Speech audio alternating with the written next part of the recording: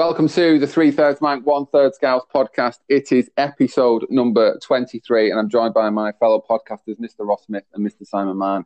How are we both? Hello, I'm very good. How are you? I'm good. I'm searching. I've gone all festive. I thought this year I'm normally a bit bar humbug, but I'm trying to find an inflatable Santa for outside of the house. Oh, you're going all in.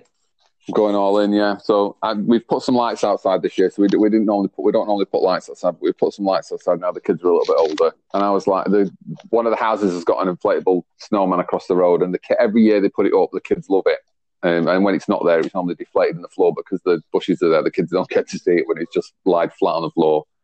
So I thought this year I'd seen one about just after Halloween. I was like, "Oh, we'll get one of these this year. We'll put one outside." Not that I really think we've got enough space outside, but we'll find somewhere to put it. And then I thought, right, we'll sort this out before I go back to work on Wednesday. I thought we'll sort this out today. I can't find one for it. I can't find one anywhere. Not one that I'm willing to spend less than £50 for anyway. Oh, okay, I hope you find one. I look forward to the picture when it happens. Well, what's the with these sort of things? Do you leave it on 24/7 or how does it work? I think you just turn it off. I think we've only got 2 plug sockets, and then one of them's got. What, in the whole house? Yeah, I'd get that looked at. Yeah, for a DIY man like yourself, how do you trail? I don't fancy trailing wires all the way from outside into different rooms of the house. Just get a bit of masonry bit drill, start just drilling random holes into the wall to feed some lights outside. No, we've only got 2 plug sockets in the hallway, and one of them's now got lights in it, so I'm hoping it's not going to be. It's not like we're going to be. We went to a house on Bolton Road, and it's like Blackpool Illuminations. People were getting out of the cars to walk around somebody's garden. The house was amazing. It was brilliant, but I was like, I don't know if I could have random people stopping outside my house in the cars and walking around my garden with the kids. It's not quite COVID safe, to be fair. Last year was the first year we put lights outside our house. We put, them projectors. Oh yeah, I quite like them. So we bought some of them, like projected it onto the house snowflakes. But the kids never saw it. Oh yeah, because it's always but by the time we got home and then turned them on, they're in the house. Yeah. So Teddy's friends loved it. We got told loads of times, the other kids love our house. No, our kids don't know what's going on. So what's the plan this year? Are you doubling down or? Well, I was thinking, I don't know why I'd never thought of it sooner, but someone mentioned today, timer plugs exist, don't they? Of course. Oh, yeah. Just set a timer plug, can't I?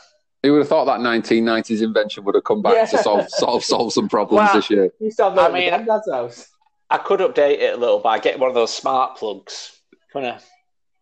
With a little remote. Well, if I connect it to my Google Home devices. Oh yeah. Other devices are available, then I could just turn it on when you're around the corner. Yeah, exactly. So that might be it. Well, now you've obviously first time house for you, Simon, at Christmas. What are you going to do? Tree went up this weekend. Oof, it's in front of me as I speak to you guys. Yeah, in full glory. Who did the majority of the decorating? Oh, Belinda exclusively. At one point I tried to do the light, and she just suggested that I stopped, and then she did it. Right. So there's a real skill to it, isn't there? Is your tree up, Cheeser?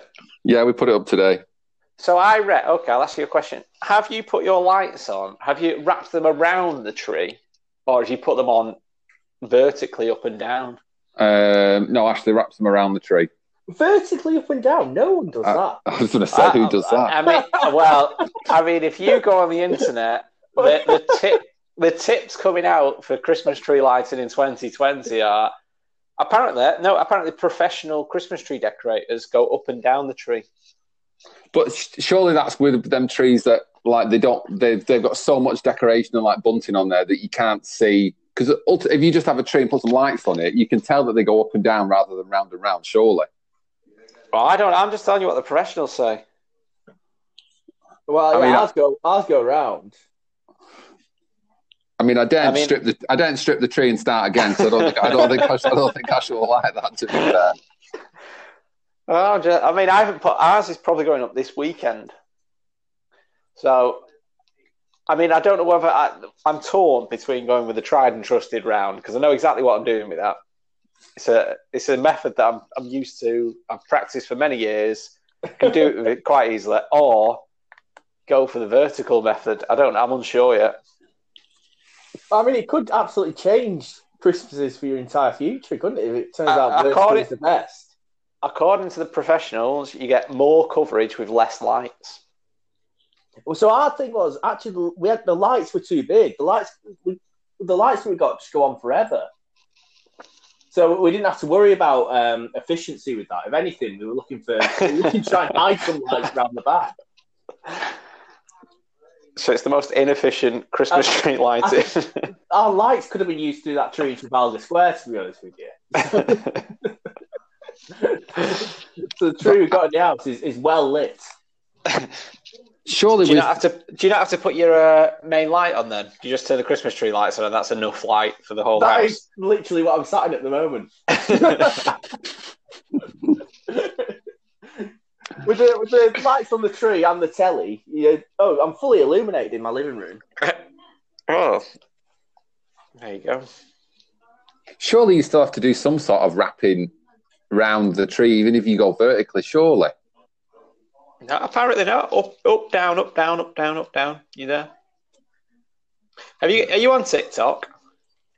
I am, yeah. I've not looked at it for a while, but I feel like I'm going to be. I expect that this is where I'm going to spend the rest of my night unproductively looking at how to put that tree up. You have to absolutely get it right with the amount of spacing you're leaving at the start. Otherwise, you're going to be left with nothing at the end. It's high risk, isn't it?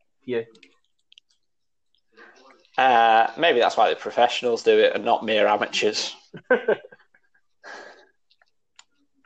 Yeah, I don't know. There you go. Anyway. Can't wait to see how it plays out. Well, I mean, I've not decided whether I'm going to be brave enough to do it yet, but we'll see. Hey. Have you got yourself an advent calendar? Oh well, this was an issue. So I said to the kids today, what day? Anyone knows what date it is tomorrow? So Teddy said it's going to be Tuesday Tuesday the 1st. He didn't say first. He says 1st. Tuesday the 1st of December 2020. I said yeah. I said so. What happens then? What happens in December, Luke? And he said Christmas.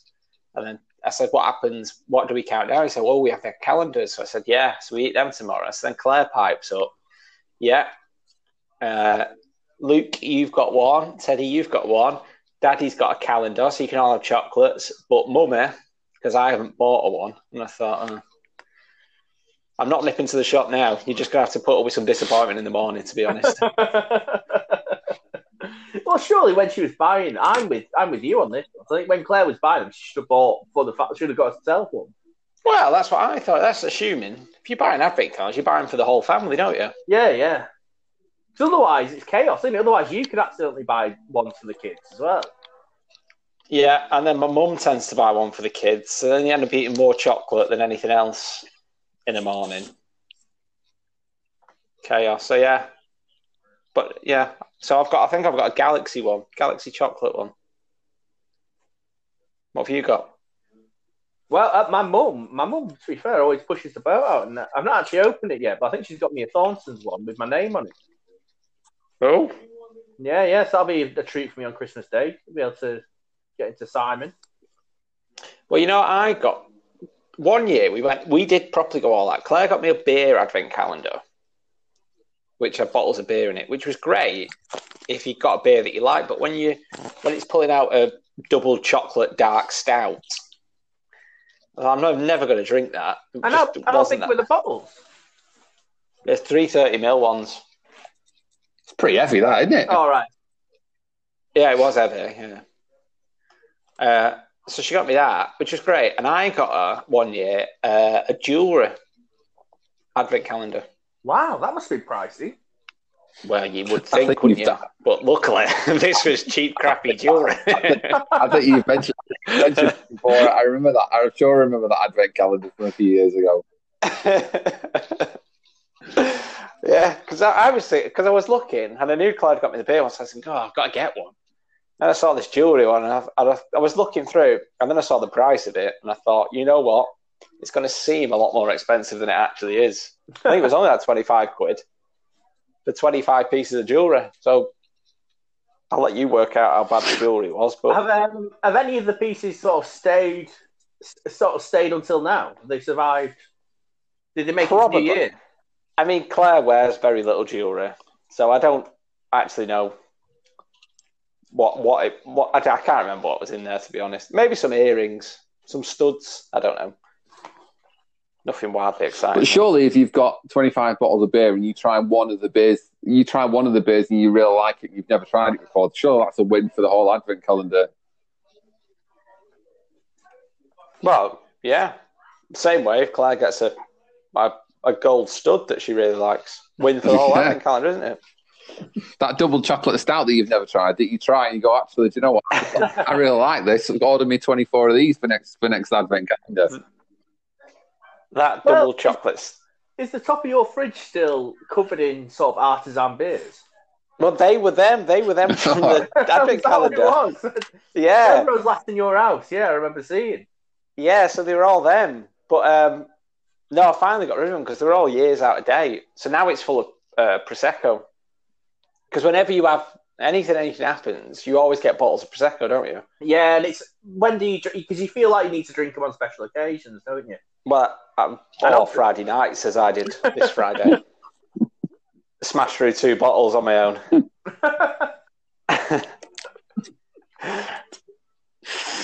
Well, like, you make room at the top of the fridge, don't you?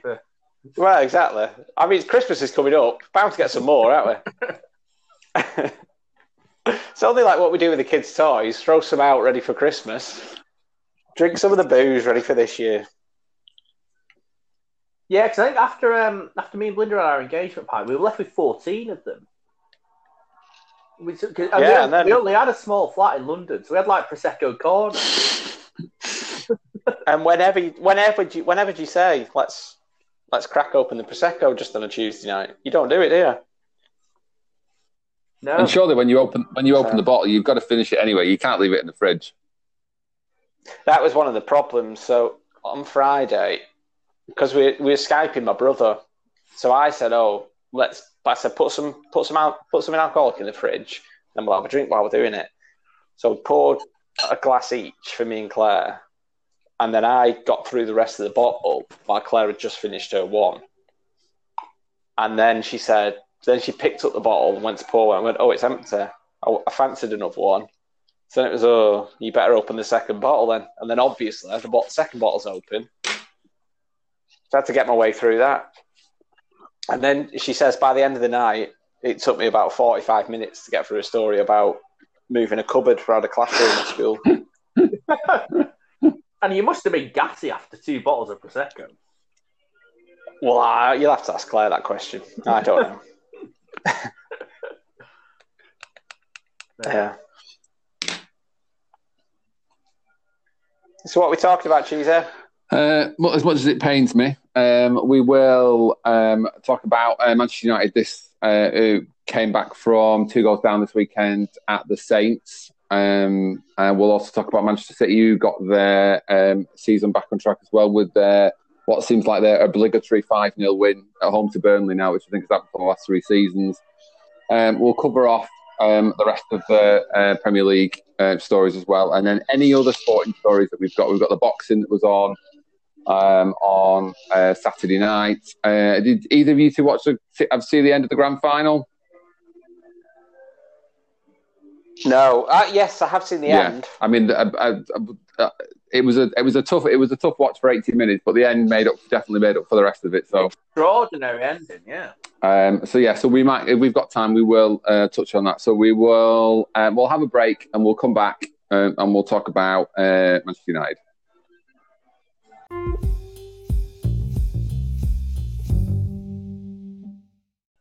Welcome back to the 3/3 Rank 1/3 Scouts podcast, and we will start with the weekend of Manchester United. So I will leave it up to you two to describe what happened in the game. Ross, what went down? Well, I mean, I'll tell you what annoyed me to begin with when I was messaging about the game, and then Simon said he went out for a walk for the first 25 minutes of it. No, I've gone for a walk an hour before kickoff, thinking I'll definitely be home in time. I thought, if I can't message you and get a response from you, you can message. So basically, I watched the game whilst cooking a Sunday roast. So I was kind of in and out, but I missed. I saw more of it than I missed, and I probably only missed like the odd couple of minutes here and there. But I thought that to begin with, United started off really, really well and created a few decent chances, looked in control. Solskjaer went back to this diamond formation in the middle that he'd tried to use with Pogba to get the best out of him, but there's no Pogba. Van der Beek started. And I thought we were doing well, created a few where I thought, maybe we should have been scored a couple of goals. Then, as is always going to happen, and it always happens in every Premier League game, the opposition comes back in some shape or form and has a bit of possession, creates some of their own chances. And it just so happened that basically Southampton had 2 set pieces and scored 2 goals. And then I kind of think United grew into the game again. And by the end of it, I mean, although we were 2-0 down at half time, I wasn't sat there. There's other games when United have been getting beaten, you're shouting at the TV going, what is going on? Like, this is crap. I can't believe what's going on. And you started, when you go on Twitter, you see Ollie out all the time. But I don't think that was the case. And then second half, made a couple of subs, brought Cavani on. And Dean Henderson came on. Not that I think that changed the shape of the game. But Cavani he looked like the old wily, intelligent centre forward that we were hoping that we'd all signed, and had an absolute brilliant game. Turned it around, and then once we got the first goal, I messaged you two saying we're going to win this now, and then lo and behold, we got 2 more goals. We ended up winning 3-2, and to be honest, even though we conceded the 2, and 3-2 sounds like a close game, if you would have said it would have been 4-1 to United, you wouldn't have said that was a bad result. You wouldn't have said that was 2 out of the question. The only thing that really annoyed me, did anyone watch Match of the Day too? Nah. So I watched it thinking, I'll see what... I tend to like watching it when United have won, to hear people say nice things about United. Genius and Shearer, they said Southampton dominated the first half. I thought, I don't know what game you were watching, but not the same one I was. But no, it's very impressive. I thought we looked very, very good. Well, at the start of the second half, we missed a couple of chances. And I was watching them, we can't afford to miss chances. We need to get 2 goals just to get back into this. I mean, in the end, we probably could have scored 4 or 5 quite easily, couldn't we?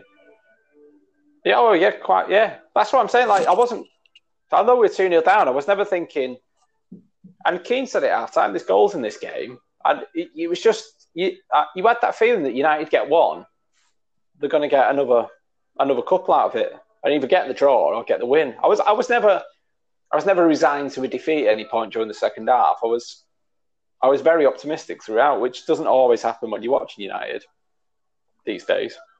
And it came off the back of a really good performance midweek, didn't it, against that Turkish team? God knows how we lost to them the first time around. Yeah, they are poor. Yeah. Now, I mean, the key for me, Donny van der Beek has been. I mean, he got started midweek, was unbelievable. I think the biggest difference for me with Van der Beek and any other our other midfielders is just the quickness of his passing. Everything's 1-2 touches. He's like any good midfielder. Seems to know where his pass is going to go before the ball's come to him. He's always got his head looking round, knew where to pass it, knew when to keep it. His passes always seem to break the lines of their midfield as well. So he always seems to find Fernandes in a pocket rather than playing it sideways around the midfield to then get into midfield. So everything was quickened up and allowed us to actually attack from a better base. So I think Van der Beek's been, well, I mean, he's the best sign of the summer, isn't he, Cheeser? Yeah. Well, Thiago's out for about another few months, isn't he? I don't know. I know he might not play again this year, I don't think. That's what the word is coming out. So they're not going to risk him. It looks like the leg injury that he sustained was worse than what they first said. So no break. I think it's just he's still embarrassed about that no look pass to Henderson that was offside. I'm sure he is. Yeah, he must need a month off to go and collect his FIFA Player of the Year award. Well, not this year because he's hardly played.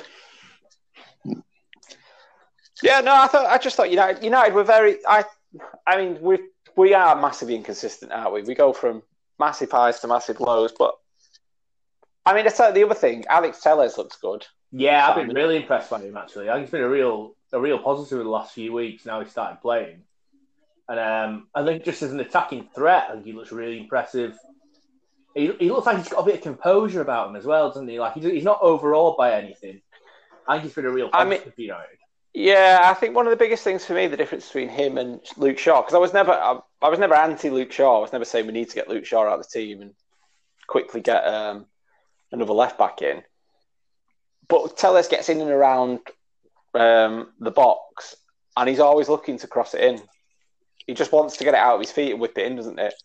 Which I think that's one area that our fullbacks do struggle with. And it's that you look at Liverpool, Alexander-Arnold and Robertson can't wait to get a ball in the box, can they? Yeah. Whereas Wan-Bissaka would rather not, 9 times out of 10. Luke Shaw, not always. So to have Telles actually just getting it out and whipping a decent ball in makes a nice change, to be honest. Yeah, massively. And I mean, it was really positive result for United. And then just let down by this Cavani sort of racist post that he did. Was it after the match? And then he's taken it down, and I think he's apologised. Someone had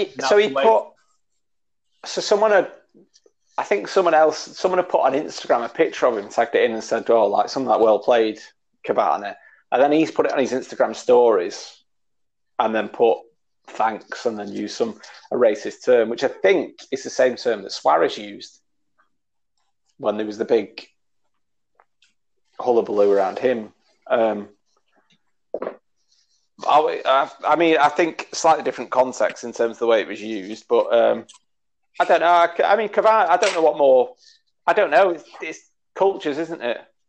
I'm not trying to defend a racist post, but I don't know if he has put it, and then as soon as he's found out about it, he's done everything he can to try and make things better. It's not like he's denied what's happened. Do you know what I mean? No, yeah, I think it's just going to be one of them where he's done a racist thing. He's probably not a racist person.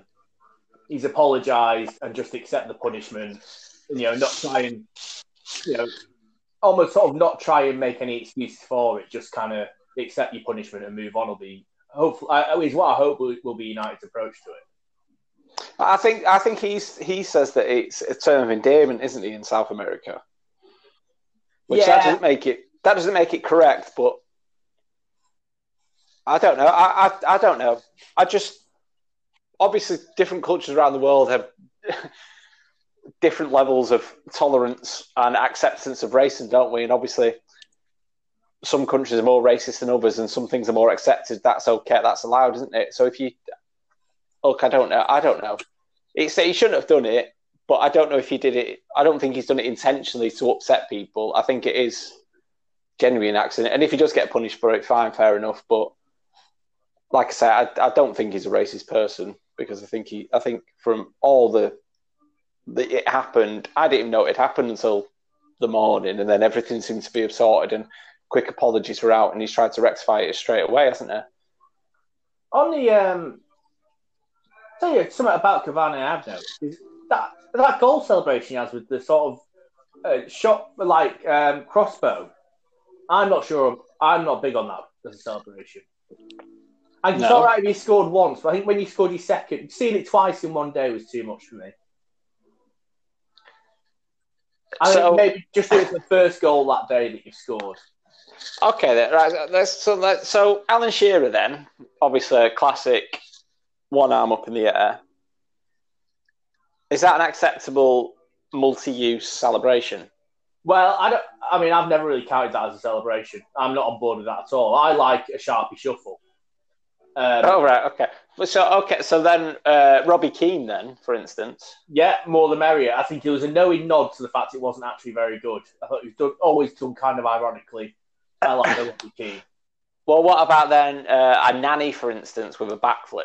I loved it. I'm not here to say anything bad about Sir Alex Ferguson. I was glad that Nanny persevered with that when Ferguson was trying to get him to stop. I really like that. My ultimate for me is Loma Lua Lua.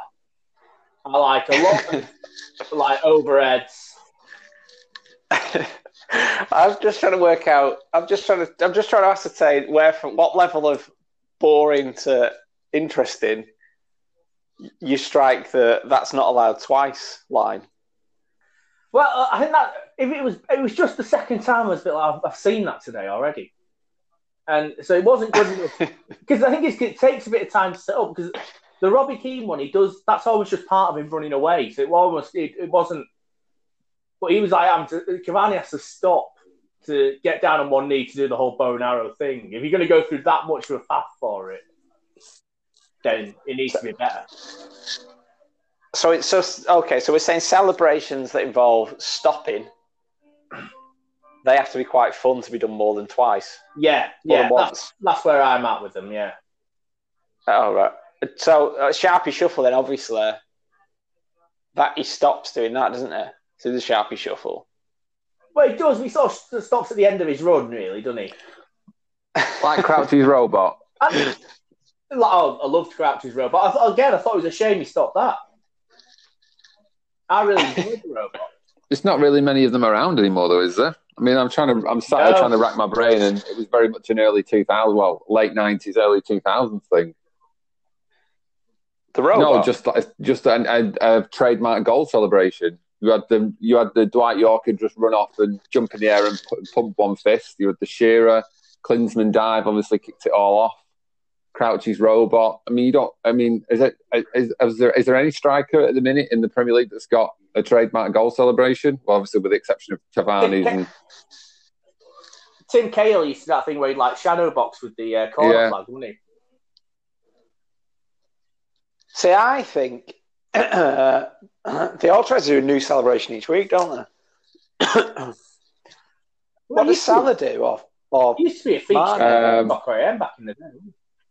It depends. The only thing that they do is they kind of they pray and kiss the turf, don't they? It's not really a celebration. I think it's more of a thankful thing than anything else. But Salah's done loads of different things. He did the pose. He did the prayer, posing on one leg against Chelsea. Ripped his shirt off before.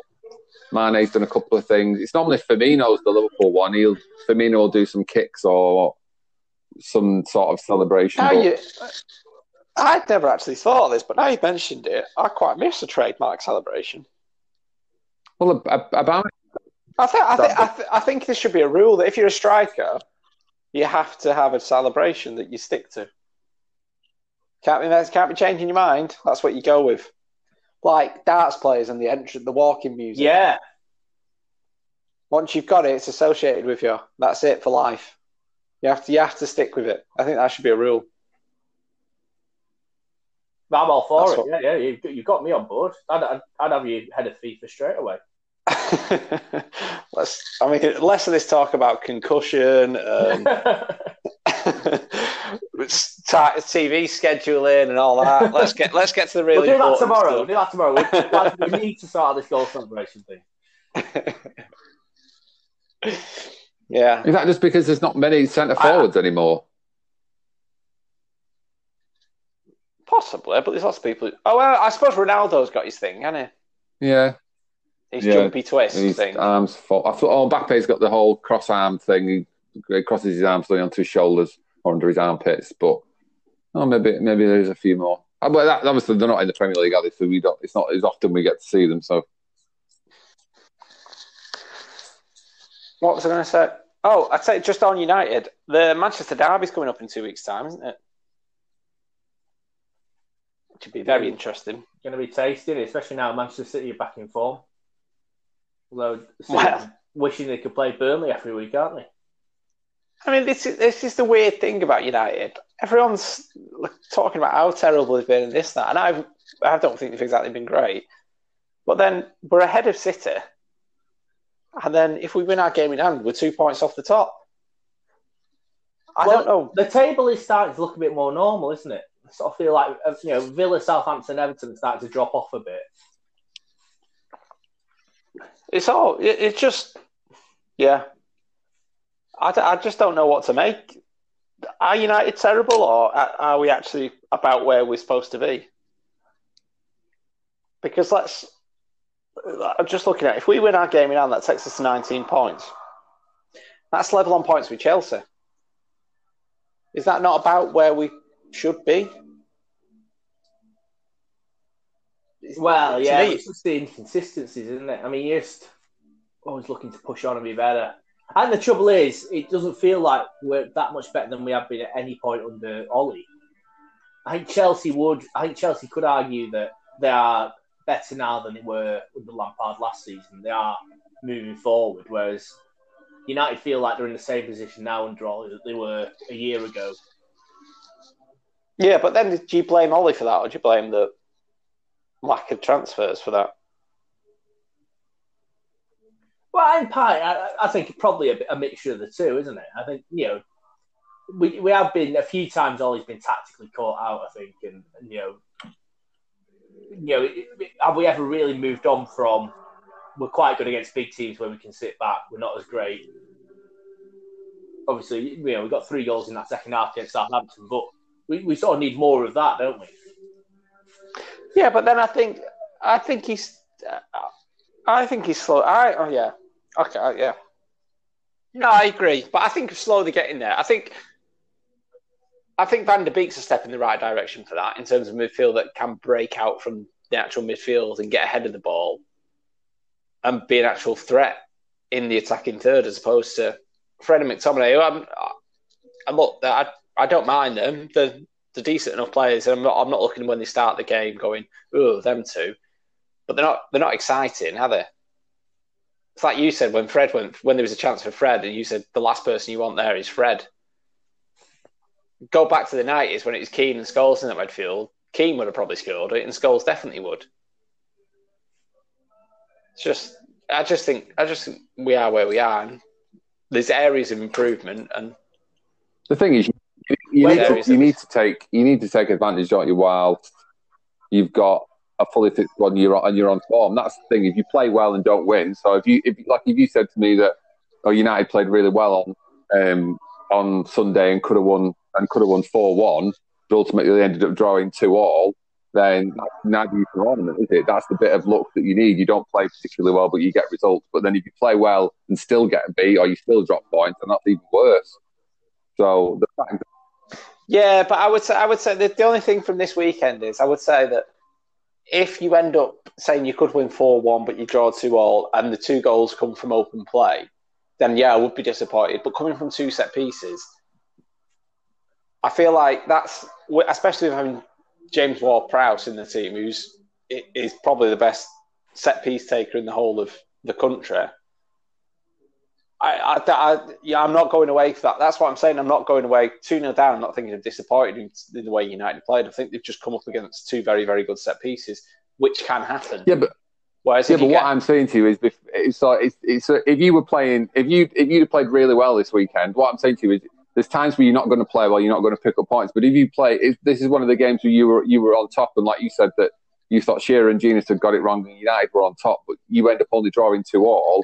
Well, that's definite drop points. Where if you'd have been absolutely shite and then still drew 2-2, that's not as bad. Or you win 3-2, they're not the bad games.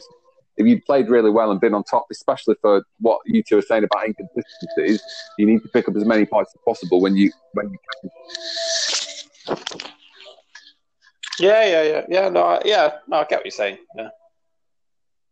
I mean, that's the conundrum that is United. You can't really work them out at the minute, can you? I mean, when Hassan Hurtel's saying that you don't know what you're going to get from United, the fans aren't supposed to know, are they? I think that's just the conundrum of the league. I mean, if you think about when was the last time that the top 4 dropped points in the same weekend? I don't know, 2 of them played one another, but Liverpool dropped points this weekend. Spurs and Chelsea drew. Obviously, you'd beat Southampton. Leicester have dropped points. I mean, Leicester got beat by Fulham. Of all teams today, Arsenal got beat again. So a lot of obviously Wolves picked up points. Villa game was 1-1, I think, before, but like I said, from where weekends are. No, West Ham are winning. West Ham are winning, so it looks like potentially Villa are going to drop more points as well. Everton dropped points. So you think about with the exception of City, I think the only side of the top 10, the only two sides that won in the top 10 were Wolves and United this weekend. So it's not that it happens very often, but they're the weekends you need to take advantage of. Yeah. Well, we have, haven't we? So happy days. Did either of you two watch the game on Sunday, the Tottenham-Chelsea game?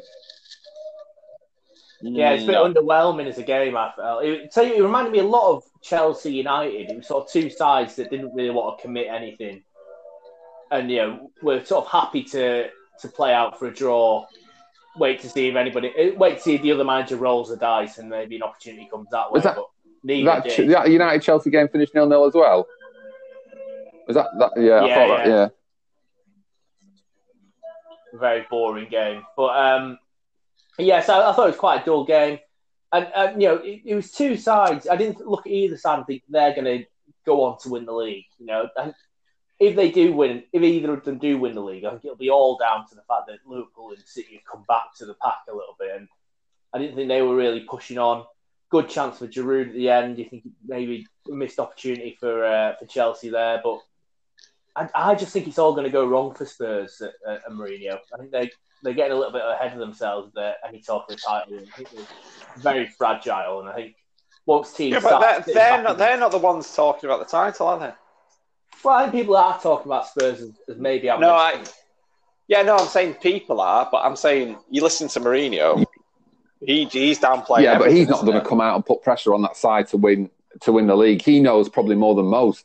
I mean, you look at that. You look at the defensive side against Chelsea. He had to start. Was it Joe Rodon who had only played 15 minutes of Premier League football and was playing for Swansea 6 months ago because Alderweireld's out for a while. So I think he's not daft, but also as well that they've not got the best out of Bale yet, and that may happen, that may not happen.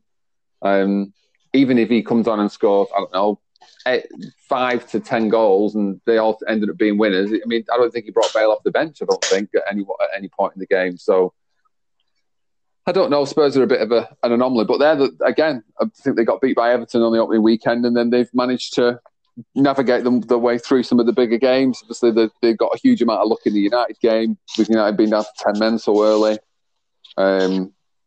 They've got they played really. Mourinho parked the bus against Manchester City last week that worked, and they picked points up against them. And then they've got the North London derby this weekend. And then they play Liverpool, I think in January, I think it is. So, of the rest of the top six and stuff like that, I don't. They might not have even played Leicester yet either. So they've taken advantage against the sides at the bottom, in the kind of middle of the table. And then when they've had the big games, they've not lost. So that's part of the reason why they kind of are where they are, really. They've not. Yeah, interesting how it plays out. Well, Manchester City's fixtures are quite easy, I think. And they've got a bunch of easy fixtures until then. They play someone maybe New Year's Day or in that round of fixtures. But until then, they've got very winnable fixtures. Yeah, they play Fulham this weekend, don't they? So, I mean, Fulham have had one of their very rare Premier League wins. So it's very unlikely they'll get two on the bounce. But I think. So I think City could be the team to watch over the next. Well, I mean, you say they've got Fulham, then they've got United. Yeah, they've still got. So they've played. Oh yeah, City have played. They've played all. Then after United they got West Brom, and then Southampton, who seem to be, like I say, they seem to be stalling now, and then they've got Newcastle, and then Everton. So yeah, teams that you would expect City, who in good form to beat. There's no top of the table clashes. There's no Liverpool. There's no Tottenham. They've already played those games. City have already played against Chelsea, haven't they? They've already played Spurs. No. They've already played us. And they get beat by Chelsea. Possibly. I can't remember now. Anyway, can we get on to Jurgen Klopp? Yeah. Go on, Cheesy. Cheesy, are you okay for us to be recording the podcast so soon after the weekend's game? You're not too tired? I mean, this is contractual. I mean, this is what we said on the Twitter page that I was exceptionally sad after watching that game on Saturday. So yeah, let's just put it out. So you're going to defend Klopp's comments, aren't you? Well, let's talk through what Klopp's position is. So Liverpool, what are you played Tuesday or Wednesday? We played Wednesday. So we played Wednesday, in the Champions League, and then Saturday 12:30 away at Brighton.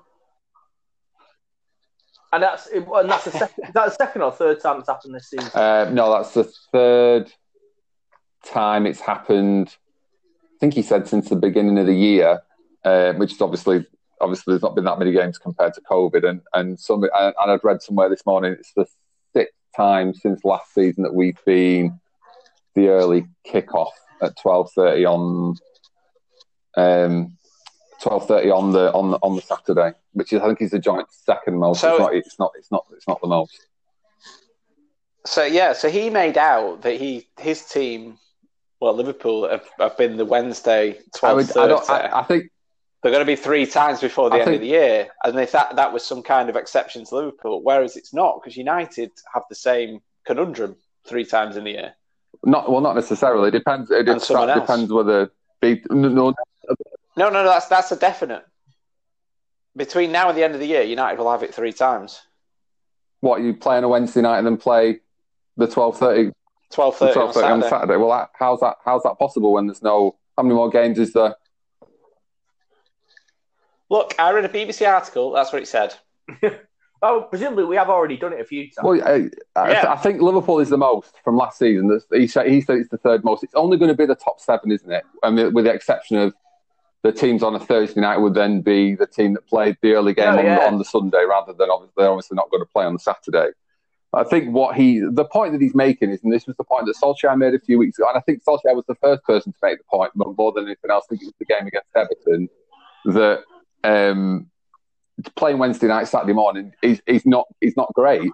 And I get the fact that Liverpool are a victim of their own success, and that's the reason why they're being picked. It's prime time viewing in Asia. I think it's a Saturday night game in Asia when it goes out at 12:30. And I understand completely that BT have paid all this money and they get to pick who they want. But this season obviously is a lot different than the rest. So there's no semi-final of the League Cup. So the League Cup changed this year. There's no FA Cup replay. So the FA Cup's changed this year.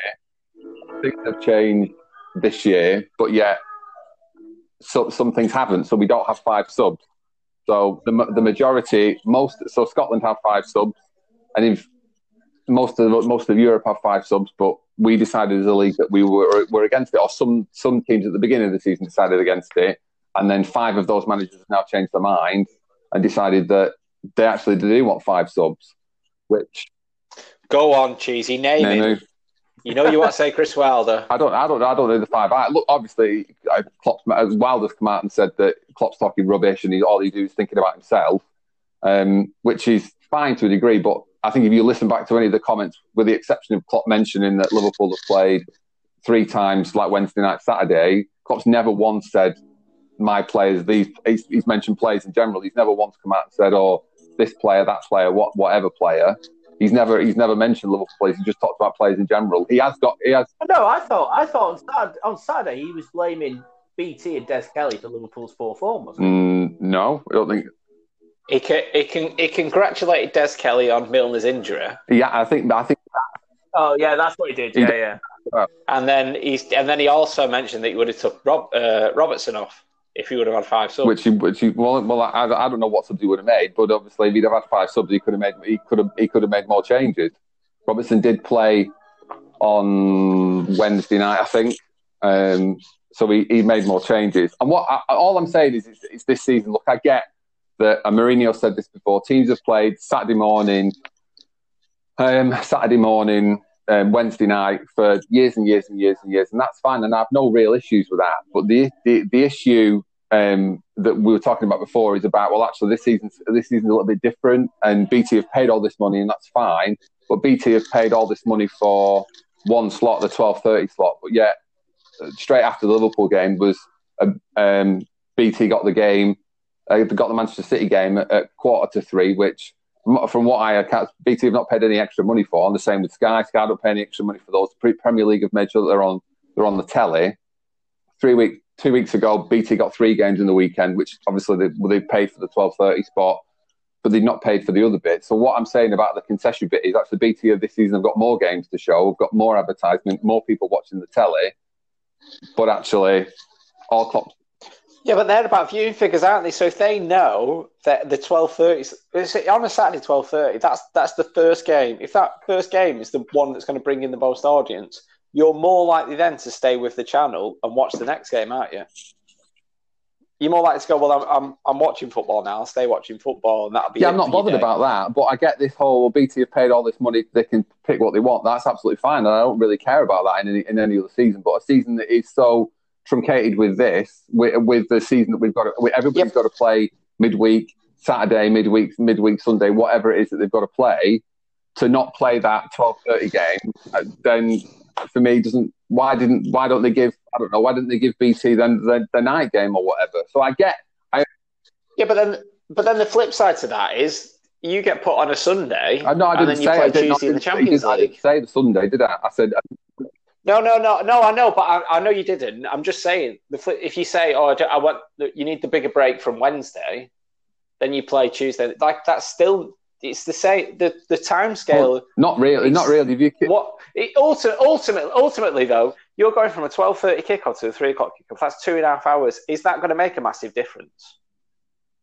Potentially, I don't know. That's what Klopp's saying. Yeah, potentially. Yeah, I don't know. But logically, I think just from using common sense, is 2.5 hours recovery going to make that much difference? If I had to get up for work at 8 o'clock, or I had to get up for work at 5:30, then I'd sure be able to get much more rest getting up for work at 8 o'clock than I would do getting up at 5:30.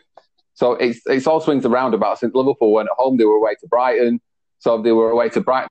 Yeah, but then you don't have the best sports scientists in the world aiding your recovery. If they said to you, instead of working at 3 o'clock on Saturday, you have to work at 12:30, you wouldn't turn to your boss and go, all right, but I can't do that Wednesday shift. You'll have to put me on to Tuesday. Or whatever it is. You know, it's an extra. He's sort of complaining he needs an extra day if he's going to do 12:30 on a Saturday. He's not said he's going to want an extra day, because then that puts problems on. He just said it's just that game. So football kicks off at 3 o'clock on a Saturday. It's kicked off at 3 o'clock on Saturday for millions and millions of years, however long we've been playing football for. Then he's not saying he wants the night game. What he should say is, I want less wages and I want a smaller transfer pot. We'll give BT the money back and we'll have more say over. But we'll put more conditions on what the TV rights are. But then hasn't the world of football changed this year? So I'm not saying that could have been last year or the year after or whatever it is. Klopp should say the owners of Liverpool have let us down by selling out for the highest possible price. What they should do is, take less money, but have some control over when we don't have to play too often. I have no sympathy with football teams playing a lot of football. My thing with it is, I kind of similar to yours. Like BT are just doing what they have every right to do. They are picking the game that they think is going to bring the biggest ratings in, and to me, that's absolutely fine from BT. The issue that Klopp's got, and I'm not. Yes, it's legitimate that, and everything that you say, Cheesy, about this season being completely different. And there's been no season before where teams are playing. The Champions League's been every week, is it?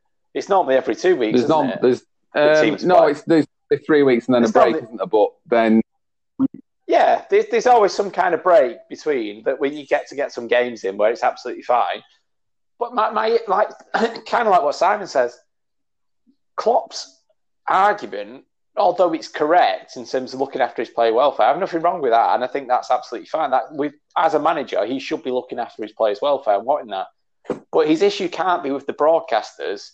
it's got to be with his CEOs that have said that have agreed It's got to be with the other league, but it's got to be with the other league managers. And I think picking out Chris Wilder is just completely unfair. It wasn't. And if the managers have voted, they've had a meeting and said that it's gone to fit instead of 10 and 10, it's now 15-5 in favour of 5 subs.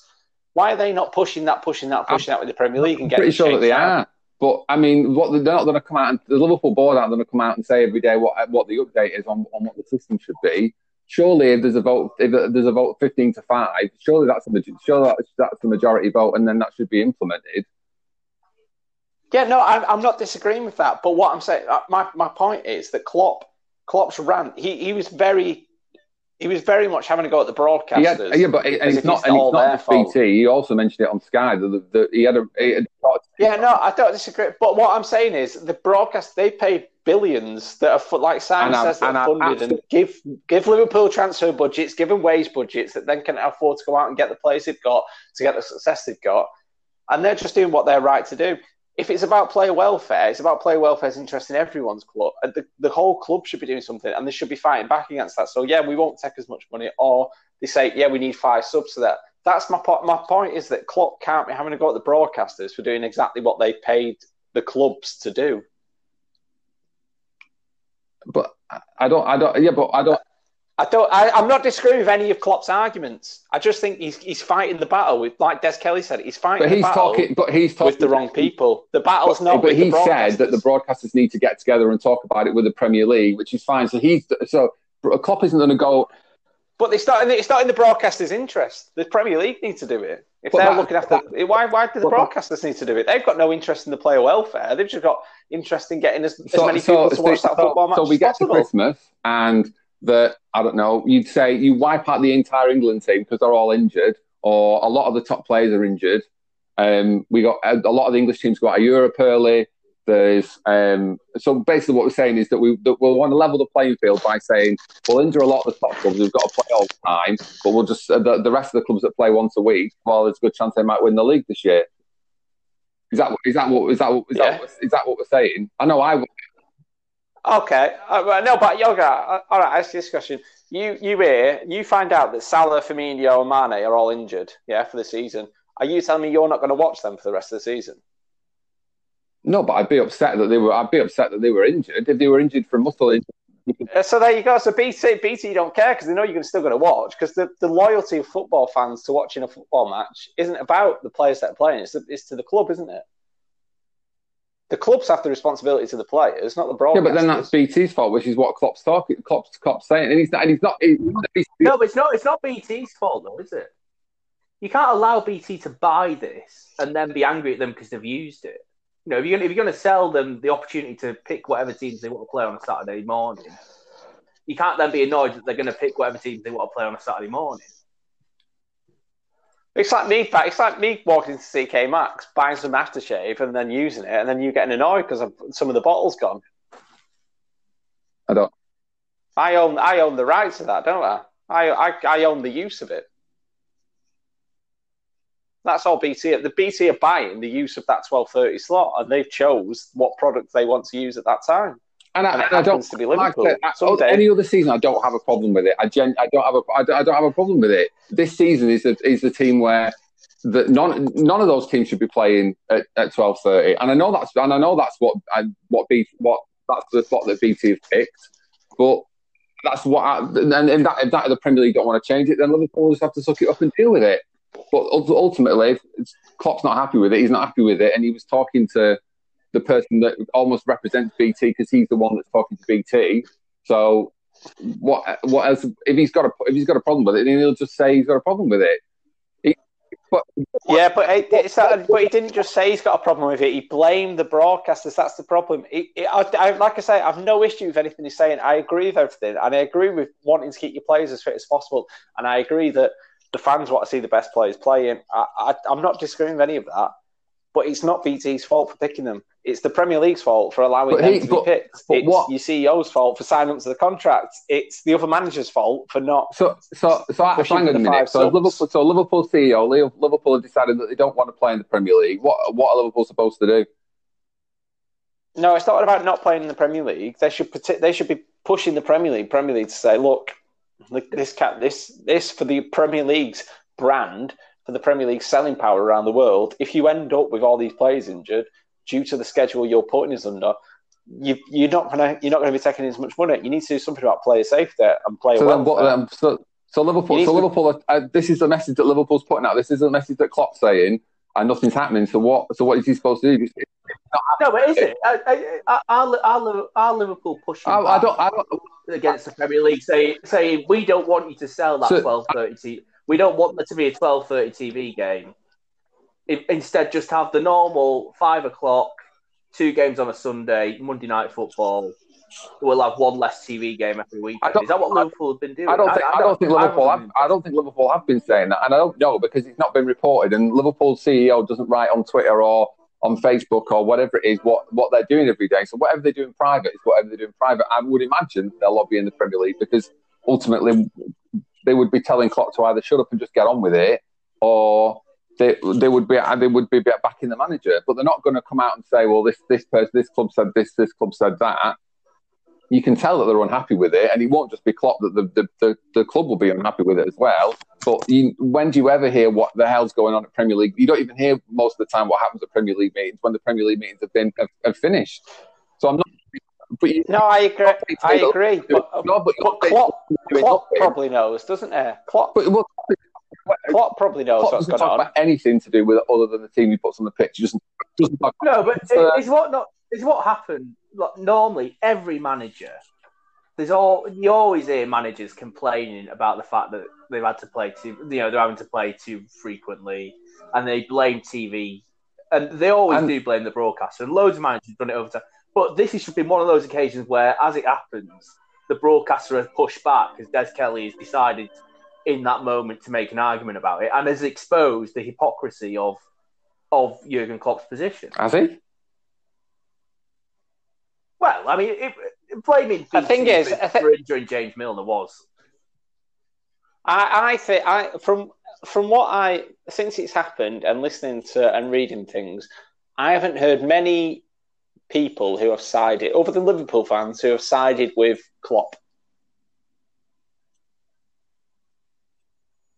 Most people have been saying the clubs can't take all this money off BT and then say, no, you can't be doing what you're doing. And I'm not saying it because it's a Liverpool thing. It's not me being biased against Liverpool and going because Liverpool. I agree with all of Klopp's points. I just think he's starting a fight with the wrong people, and he should be starting a fight with other people, and then his message, and then some change would actually happen. But then. If he would have come out and said the Premier League have been stupid and not thought about this, and do you think he's going to do that? What manager goes and speaks to the Premier League? It's there's a channel and there's a line with businesses like this, and it's not Klopp's position to go and speak to the Premier League. He's got enough on his plate by running a team. That's what they've got executives for, and I have no doubt that. So don't start a fight with the broadcasters then either. But he's the one he's speaking to, and he's the one that he's got a problem with BT about. Yeah, but then he just creates an anti-Liverpool agenda. Klopp doesn't care about that. He cares about getting his point across. Yeah, but I don't think this is what I'm saying. I don't think he's done it very well. In most people's eyes, he's not achieved anything. He's not done anything very well. I think he's just muddied the waters by blaming the broadcaster. But he was. I think that's the point of it all. He hasn't gone about it the right way. What way should he go about it? Just not say anything. What's the way to go about it?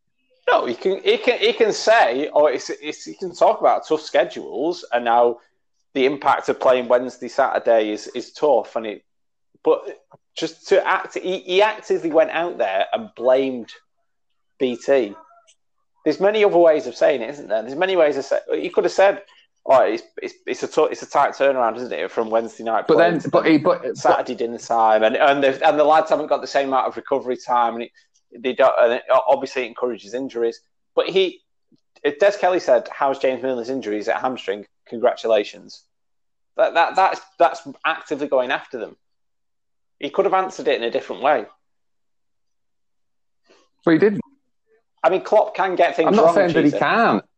I'm not saying that he can't get things wrong, but everybody else has made concessions this year with the exception of the Premier League. Klopp's not happy about that. And the exception of taking money off the broadcasters. But didn't the clubs have to give a rebate back to the league last year when we didn't play?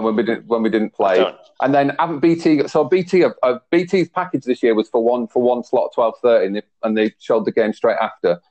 So they didn't pay any money for that game this year, but they'll still take that. They'll still take that.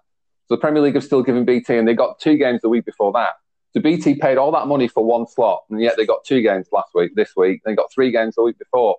They've got 2 games. They've got 2 games. Yeah, of course they will. Hang on a minute. Well, so there's been concessions there for BT to go. Well, actually, we want. No, that's because that's like saying you walk into a shop and there's buy one get one free. You're not going to take the second free. You're not going to take the second option because you're not paying for it. You've just said to me that BT has paid all this money. That the Premier League clubs it's hypocrisy. Yeah, for the lucrative 12:30 slot.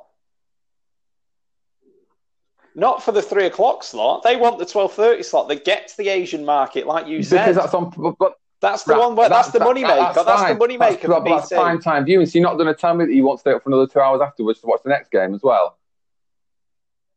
I will. The people in Asia might not. So that's the point, isn't it? Have Sky not paid any extra money for these extra games? I don't think so. No. So why didn't the Premier League give them to free-to-air broadcasters? Because I don't know. They must have paid something. Unless it was because they won't pay anything. Well, why did they introduce a pay-per-view then? If they were going to give them out to the broadcasters, those broadcasters were going to pay money. I don't think the Premier League has generated no extra money from this whatsoever. The Premier League have decided to put them on because fans can't see the games. So that's it. And so they're the broadcasters who've got contracts with them. They've given them whatever they've given them the extra games. And Sky have obviously got a lot more games, and BBC have got some, and I think Amazon Prime have got some this week. But BT have got more football out of this year than anything else. So if they want to carry on being, I don't know. I just think that for me, what's the harm in being? And it's not just the Liverpool stuff. It's the United. It's the Chelsea or whatever. Then I don't understand why we just couldn't have made a concession this year. No, but what game would you put on? Are you saying that on the 12:30 kickoff? No, I'm not. I'm not saying. I'm not saying. What I'm saying to you is that if BT have got that slot and that's the most lucrative slot, that's fine.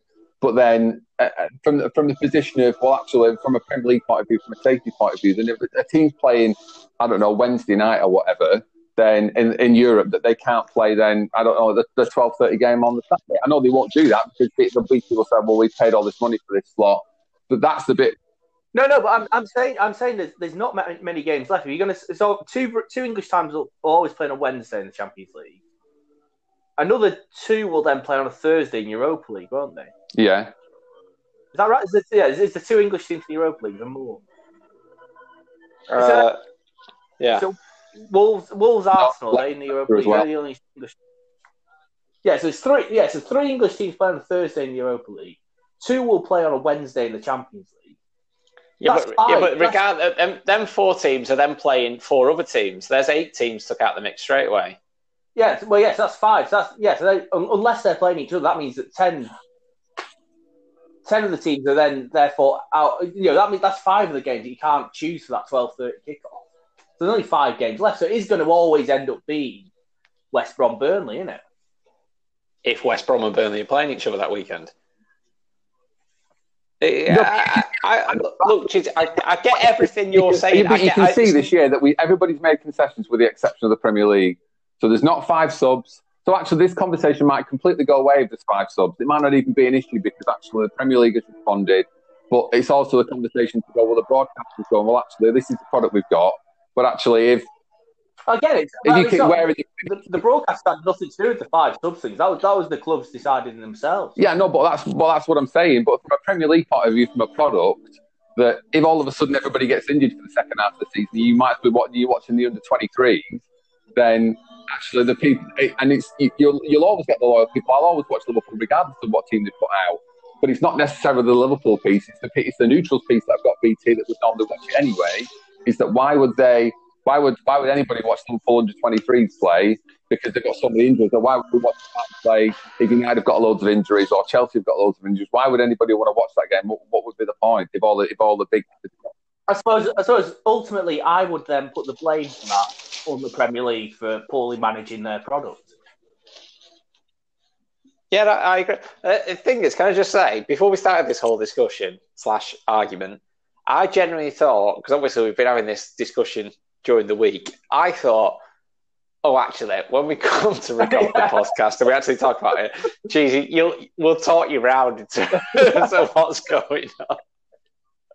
I can completely see like where everybody that not necessarily anti-Klopp, but that people that feel that Klopp's gone about this the wrong way. But the man's got a degree in sports science. He's not daft. He knows what he's thinking about. He knows what the recovery, how much recovery time those players. Yeah, we're not disagreeing with that. We're just saying his argument is with the wrong person. The thing is that he's talking to the broadcasters. He believes that the broadcasters need to get together to think about it. That's his view on. That's what we're saying. We disagree. But yeah, we're saying he doesn't. The broadcasters don't need to do anything. They're going to do whatever is available. They're allowed to do. They're a capitalist profit-making thing. They're always going to do. I get that. I understand that bit, but there's the bit from the Premier League that comes about this season not being unfair. But Klopp is not going to look down the camera while he's talking to a reporter from BT who Klopp believes that there is an issue with the broadcasters in general, and he's spoken to not just BT but anybody else. And it was BT that he was speaking to at the time. He's not going to just stop talking to the BT person, look down the camera, and talk to the Premier League. That's not what he's going to do. So don't say anything then. Just don't say it about the broadcasters. But then Klopp goes on. What do you want Klopp to say? So he just comes on and just has one word answers and walks off. I don't understand what you want him to say. And I also think nothing. The thing is, in the interview, it wasn't a thing until Klopp made it a thing. Was it?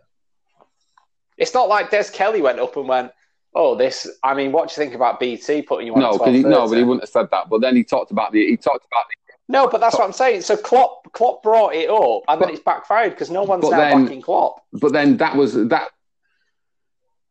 interview doing his job very, very well. He made the point about the injury, knowing that the conversation that I think they'd had in the. No. Come on, Cheese. No. After every game, someone gets injured. The question's always asked, "How is that injury?" I'm not saying it wasn't, but Klopp was obviously annoyed that it was a muscle. It would have been different if he'd have broke a leg or whatever. But you could tell he was annoyed. Yeah, you could tell he was annoyed. But I think he's more annoyed as well because I think when the fixtures were released on Thursday, and you can check this, I'm not sure. We play Fulham, I think, on December the 6th. It's another game that we play on a Wednesday and a Saturday morning. So not only with everything that's going on, BT have picked Liverpool to play again against Fulham on a Saturday morning. I think that's probably. I've got to be honest. I hope so. I mean, I don't wish ill on anyone, but I hope Liverpool pick up an injury and Des Kelly does the post-match interview on that Saturday. So I think that's just a minor muscle injury picked up by a Liverpool player on that next Saturday 12:30. Your next Saturday 12:30 is the 19th of December. Oh, it might not be then. I thought. Other than that, you've got an 8:00 kickoff on a Wednesday against Tottenham. You've got a 4:30 kickoff on a Sunday against Fulham. Then you've got a 7:15 kickoff on the Sunday against Wolves. I mean, is he going to moan that it's 7:15 on a Sunday and then you play in again in the Champions League on a Wednesday? Is that BT's fault again? Like this is the inconsistency. But it's not. He was talking to BT, and then he was talking to BT about it, and he was talking to Sky about it. There is no. He's upset with the broadcasters of the Premier League. He wants to talk to the broadcasters about it. I don't know what else you want him to do. He's angry about something. What would you want him to say? Solskjaer was angry about this 2 weeks ago, but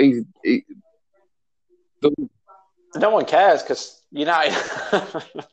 Solskjaer. No one cares. The thing is, so do you think? Right, forget whether. So I accept you saying Klopp's angry about it and he thinks it's the broadcaster's fault. Right? Do you think Klopp was right?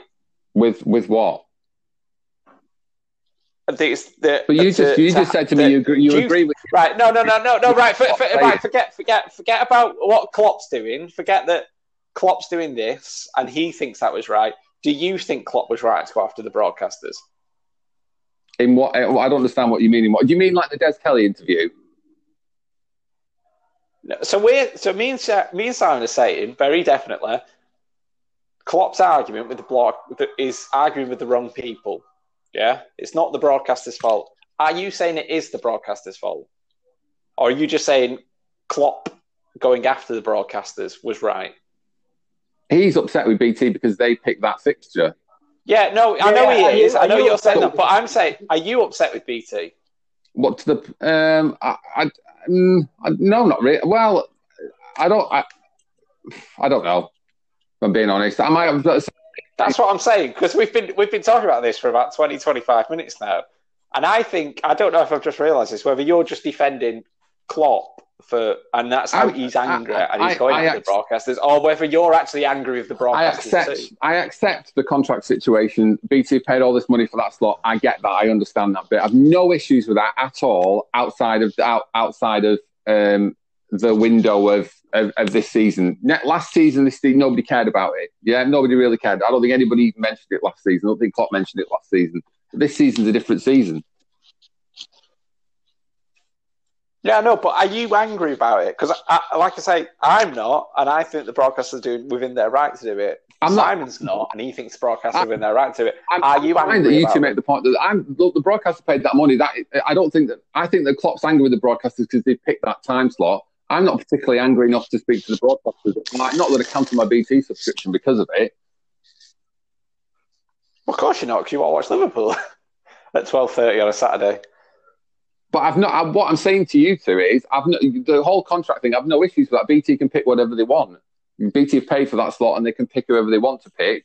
But ultimately, Klopp's got an issue with the broadcasters because they picked it, and they've not. And the scheduling for the season is not ideal.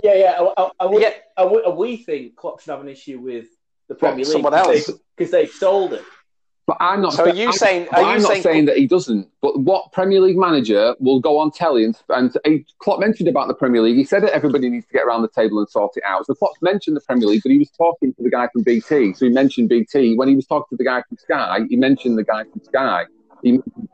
Yeah, but do you think that's a mistake, or he was right? He's angry. I don't understand what you want him to. If he's angry about a situation, yeah, but when you're angry, you can make mistakes. I'm not saying that you can't. But when you're angry about a situation and the person in front of you is a part of one of the organisations that you're upset with, then I don't understand why it would be. Surely it would be daft of him to not say anything and just say, we lost, that's it.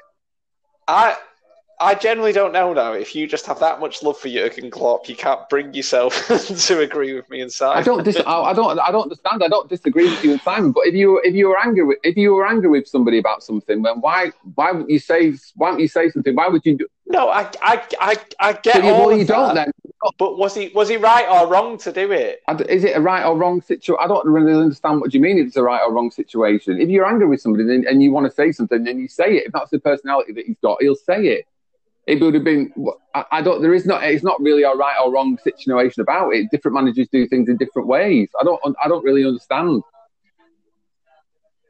If he's upset, I just think it was wrong to go. I just think he was wrong to do it. I just think he was wrong to go after the broadcasters. I think he's wrong because he's muddied the waters in terms of who the argument's with. But and he set people against BT when it's not really BT's fault. You keep mentioning BT. He talked to Sky. He mentioned it about Sky when he. But it's not Sky's fault either. Sky are just the two competing broadcasters. So if they're not going to care if Liverpool are on, if Liverpool were on BT Saturday 12:30 and then Sky had the opportunity to put Liverpool on at 12 o'clock on Sunday, them two broadcasters aren't going to care. It's not about them. They're just going to go, well, are we going to get people to watch our TV show? But what he's saying is that he accepts that BT have paid this money, they've put the football on the telly, accepts that Sky have paid all this money, but ultimately the FA and they all need to sit down because he doesn't think that the timing of the games, there's enough time in between the games.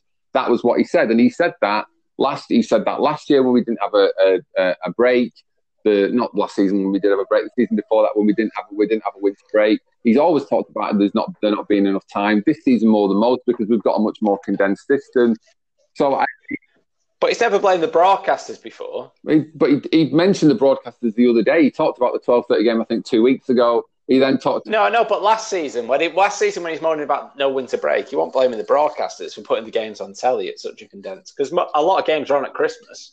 But that wasn't that. Well, the broadcasters put the games.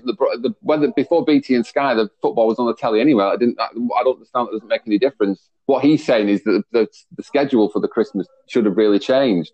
The FA looked at it and went, actually, the Premier League have looked at it and gone, actually, we might need a winter break because all these injuries, and we might need to get England to a decent enough final. So what they've decided is, rather than have a 2-week winter break and there's no football, that 10 teams will play on one weekend, 10 teams will play on another weekend, and each team gets a winter break.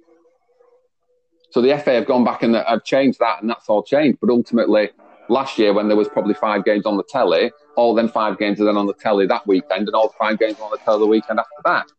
So the broadcasters is not that's not changed. That doesn't make any difference. But actually, we've got a winter break about it. So actually, when we sit down and discuss player welfare, because this year we'd have gone, actually, well, we could have done with a 2-week break, but we can't have a 2-week break this year because we need to cram all the football in. So it was all right last year for us to have a winter break when actually the season was an extra month long. But this year, because there is no winter break, because the season's a month shorter, because we need to get all the games in, we're not going to have a winter break. So we're about to go and play. So we're about to go and play 8 games in 40 days. I think it is for most teams. Yeah, but then the Premier League. I mean, we're going to go around in circles, aren't we? But the Premier League could have then extended the season by 2 weeks or 2 months, and not had the condensed fixture schedule they've got. Well, but Liverpool don't decide what the Premier League does. Liverpool can say, "Well, I don't." Liverpool can say, "Well, that's not right." No, I know they don't. And neither do BT.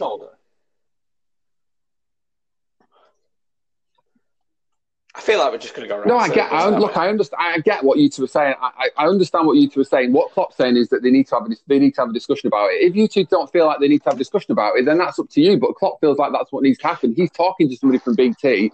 Clearly, the BT executives will be watching it. Whether you think BT needs to sit around the table or not, or that's not what they signed the contract for, that's absolutely fine. But what he's saying. Yeah, but no, I don't disagree that they need to sit around the table and say it. But what I'm saying is BT aren't going to initiate that conversation. It's not going to be, BT aren't going to be the ones that go, oh, you know what, actually, we need to talk to I'm not saying that they are. I'm not saying that So that's what I'm saying. So saying to BT that he's not going to get BT to do it. Saying to the Premier League, you're going to have to, if you say to the Premier League, look, the way things are going, you're going to have everyone injured. It's going to damage the brand. It's going to damage the reputation, and people are going to turn off from the Premier League.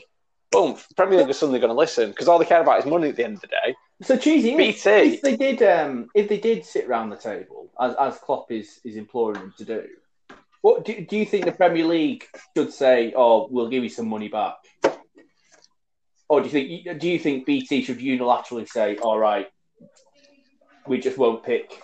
The point that you two made before about you might only end up with 4 games that BT can pick for. That's not what BT signed up for. That's an issue. I'm not saying that that BT can't pick that can't have the 12:30 slot or whatever.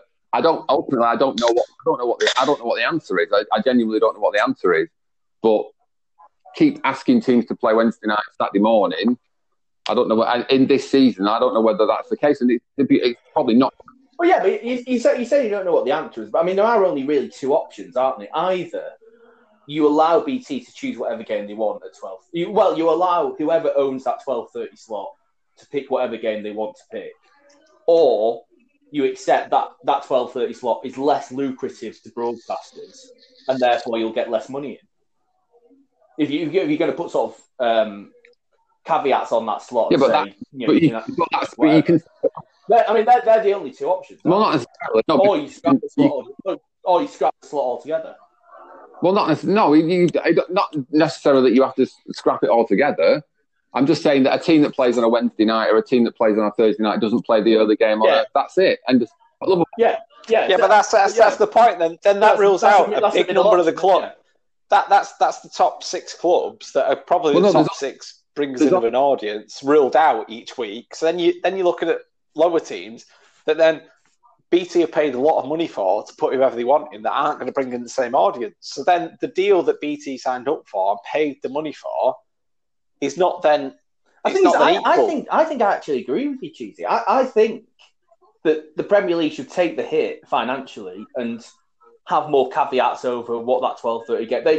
I'm not necessarily against the Premier League. They don't have to take the hit financially. They've just given BT another game each week. They've given BT another 2 games each week. I don't understand why that wasn't a part of the conversation. All right. Well, I mean, I just cannot foresee a situation. But BT out of charity, I just don't see how they're just going to voluntarily. No, I don't necessarily think they are. But what I'm saying to you is that you're saying that the Premier League will have to give them money. But BT didn't. Have BT paid any money for this extra game slot that they're getting straight after the 12:30 slot anyway? But I don't think it matters. I really just don't. Well, then there has to be some sort of situation to go. Well, I don't know. That might be the part of the situation to go. Well, actually, to protect the product this season, we don't want teams playing. I don't know. We don't want teams playing that played in Europe playing in there for this season because of obviously it's an issue. Or we feel like it's an issue. So it's less valuable. So you're going to have to give them a refund, aren't you? But then you're giving them an extra two. But they've only paid for that slot. But then they're showing 3 games a week. Well, yeah, it was probably naive. It was probably naive of them to give that slot away. I'd say they're not getting the Premier League aren't getting any extra money for these extra games they're giving away. That was naive on their part, wasn't it? But once you've done it, I'm not saying it's not. But if Klopp's got an issue with it, then that's the issue with it. Then he should take it up with the Premier League for making such a poor negotiation. Yeah, we're just going to go around. We're just going to go around in circles. Yeah. Yeah, we haven't agreed after an hour and a half. We never will we? I think from a point of view that if he was upset with somebody, then why would then if he was upset with BT and he's speaking to somebody from BT, then why he said that he was upset with BT? Whether you two think that he should have spoken to him or not, then I don't know. But he was angry with BT. No, right. I accept that you think Klopp was right because he was angry to then have a go at the broadcasters. What I'm saying, are you angry at the broadcasters? Yes or no? You mean do I follow the same logic that Klopp follows? Oh, I don't know. Yes. I don't know what. I'm not really. It doesn't really bother me each way, or it doesn't. I don't really. I'm not like, yeah, I work with these players all the time. They're all getting injured. Some of the muscle injuries will just be muscle injuries. They'll just be getting that. That's what happens. Players get muscle injuries. I don't necessarily think that Klopp should have said congratulations when he was talking to Des Kelly, because then he was being a bit condescending about the whole situation. But that's what he was. What he was like. That's our whole point. That's mine and Simon's whole point. It's that we're not disagreeing with Klopp saying that player welfare needs to be looked after. That we totally agree with that. Otherwise, you'd be saying, why didn't Raul Jimenez carry on playing on Sunday if you didn't care about player welfare? We're just all we're saying is his points were valid. It was just put to the wrong. But he is not. But his job is not to go and speak to the Premier League. That is the people that are above him. And until you get some sort of live feed or but he wasn't. He wasn't speaking directly to the owners of BT, was he? Des isn't going back and reporting all this to the CEO of BT. He was talking on the channel with BT. That's his link to BT. That's what it could have been. Anybody from BT. It could have been Jake Humphrey, whatever. He would have spoken to BT about that. And Sky. But you know all BT thought about the interview was. This is absolutely probably. This is going to put our TV ratings through. People are going to stay watching even longer now. Next time we pick Liverpool because Klopp might have another rant.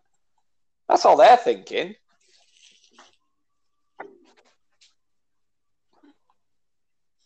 Yeah, he hasn't put them off picking Liverpool. I'm not. He probably hasn't. I'm not saying that he has.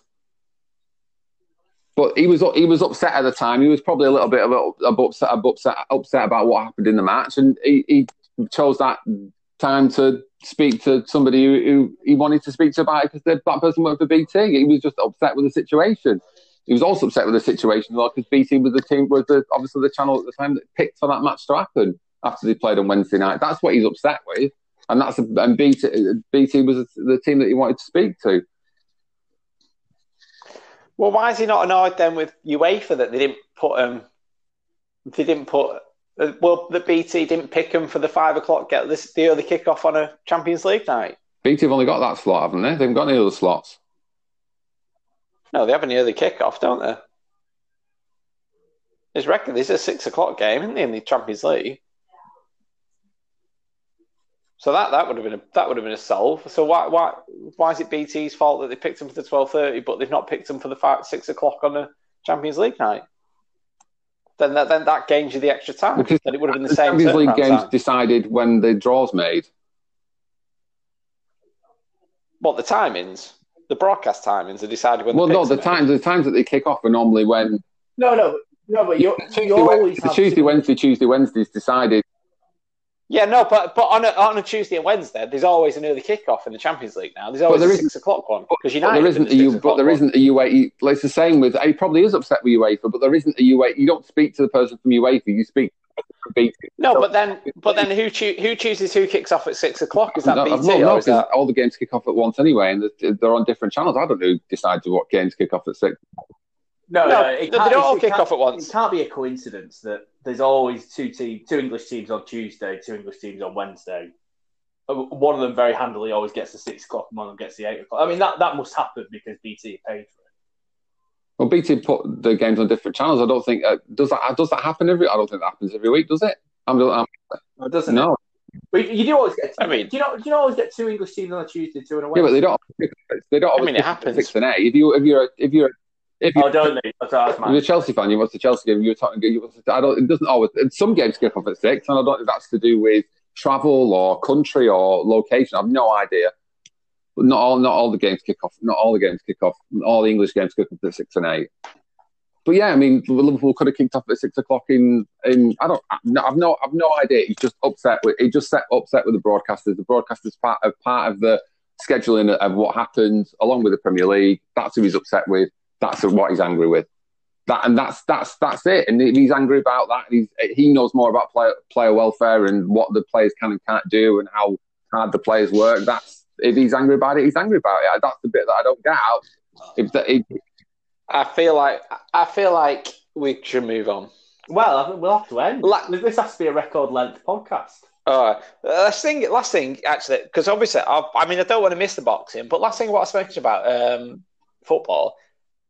I mean, Simon, you've been quite critical of Mikel Arteta. Fraud. Can you see him lasting until the end of the year? I feel like people are in love with him, so they just seem to forgive him all this. I just haven't got the Arteta thing at all.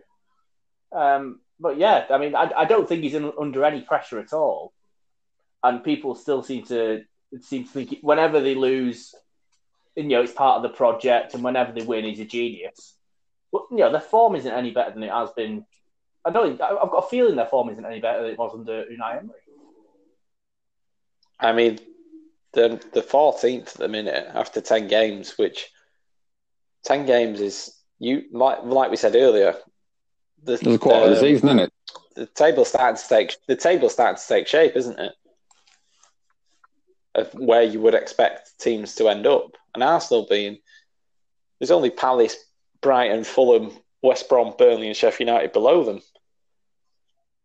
Doesn't say great things about Arsenal, does it?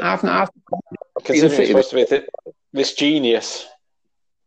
I mean, a lot of people are saying when Arsenal got him that he was the mastermind behind Pep, wasn't he? He was the guy that made City as opposed to Pep. He was the coach that put it all together. I think the one thing Arsenal struggled with, and they would never have. Well, I don't know, they might have foreseen this, but is the Aubameyang situation. I mean, I think in the first half against Wolves, he'd had 6 touches, and one of them was the kick-off. So you could never have imagined last season. I mean, could you imagine if United would have ended up signing him and he'd scored 1 goal in 10 games?